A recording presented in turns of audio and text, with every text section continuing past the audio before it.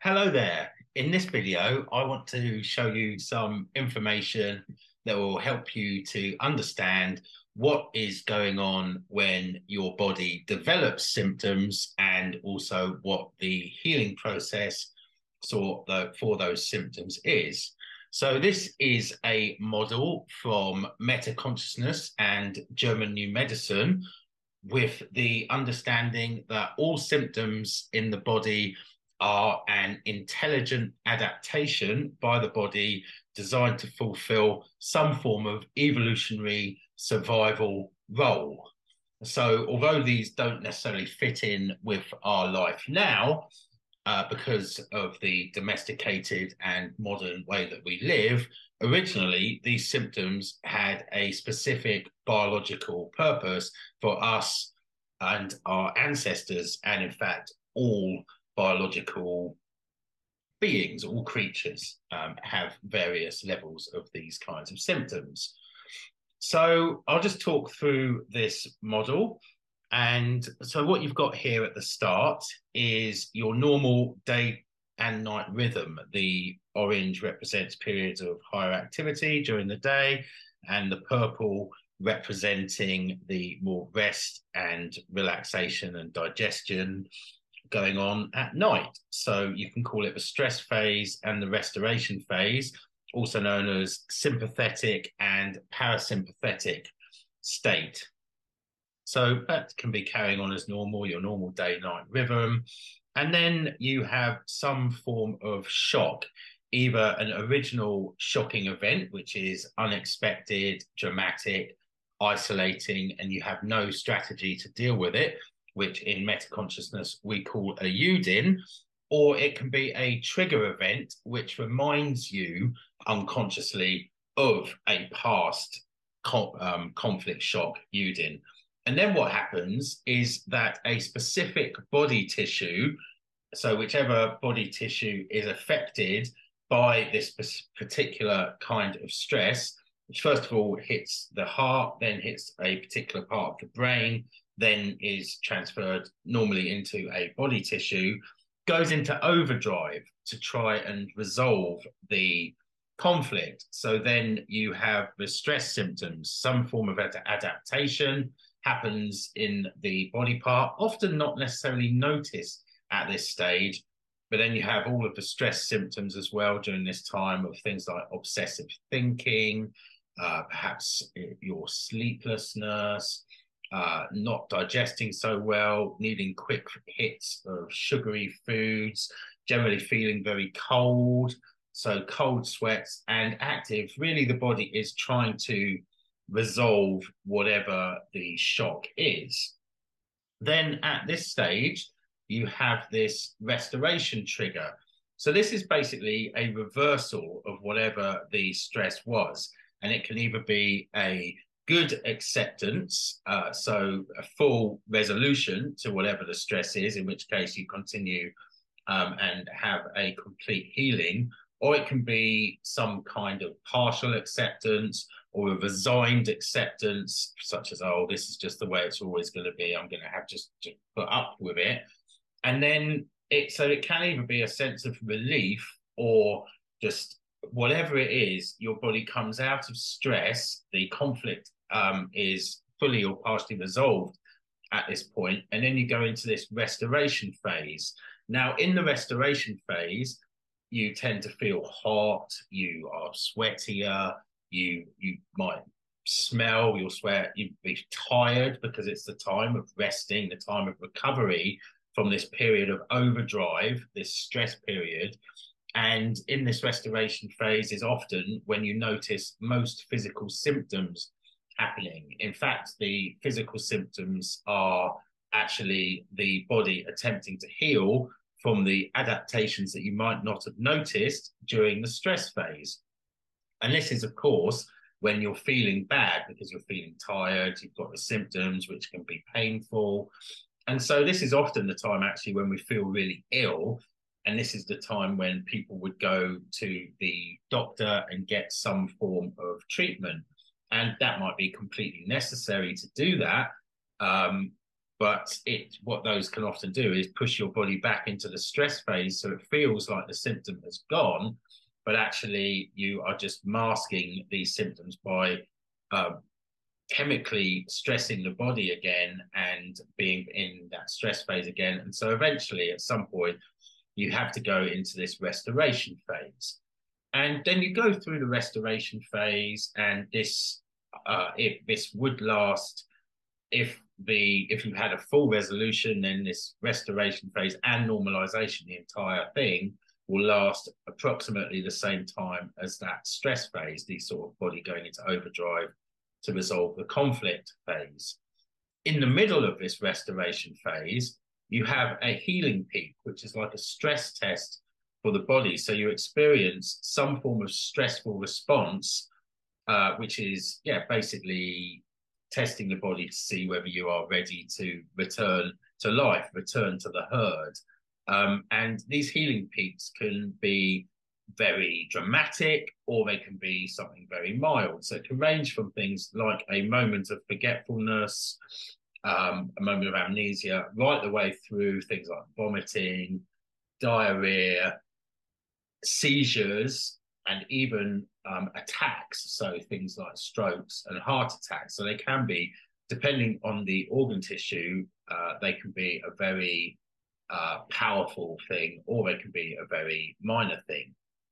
And then after that, you go into the second phase of this restoration phase, which is the normalization, when your body is completing its healing cycle and returning to normal. And this would be the time where actually toxins, whether those are emotional and hormonal toxins, or things that have built up in the body during this stress phase and then have been sort of pushed out into that restoration phase and released in the normalization phase, come out.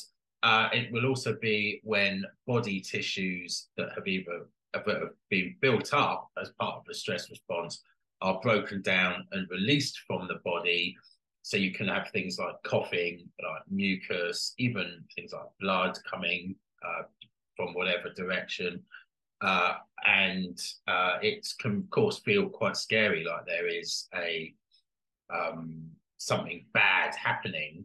Whereas often this is actually it's just the body either building up tissue which was shrunk in the stress phase, in which case it is, it can be very painful. For example, musculoskeletal repairs, or it can be, things breaking down and coming out in the form of mucus, blood, whatever. And then after that normalization phase, then you go back to, or forwards to, hopefully an improved state of health and continuing that normal day-night rhythm. Now, that all sounds very simple. Of course, not every illness flows so simply as that. If you are in a chronic illness, then you can find that you are looping. So constantly being stressed and constantly going into restoration phase and finding yourself, in a loop of going through this phase over and over again. So an example of that might be recurring back pain, which keeps being, you don't notice the back pain during the stress phase, you notice it after the acceptance in the restoration phase. Or you can be in the restoration phase, so feeling tired, fever, sweat, having painful symptoms, etc., but still getting triggered, and so sort of maintaining in this state of both stress and restoration, which can be a very uncomfortable place of getting stuck. And that happens when there's not been this full restoration that has resolved the initial stress trigger. So this is just an overview of the basic healing process or disease process, and how it could be in its most simple form. But it is possible that you can get stuck in it, or have different triggers or tracks that actually remind you, take you back into stress again, even while your body is endeavoring to heal. So I'll just give a quick example of eczema. So if someone has eczema, then the stress trigger is some form of separation conflict, meaning that they want to be either more connected to something that they've been separated from, someone or something, or it can also be that they want to be separate from and can't get away from. And the location of the eczema will have a meaning as well as to what that particular thing is.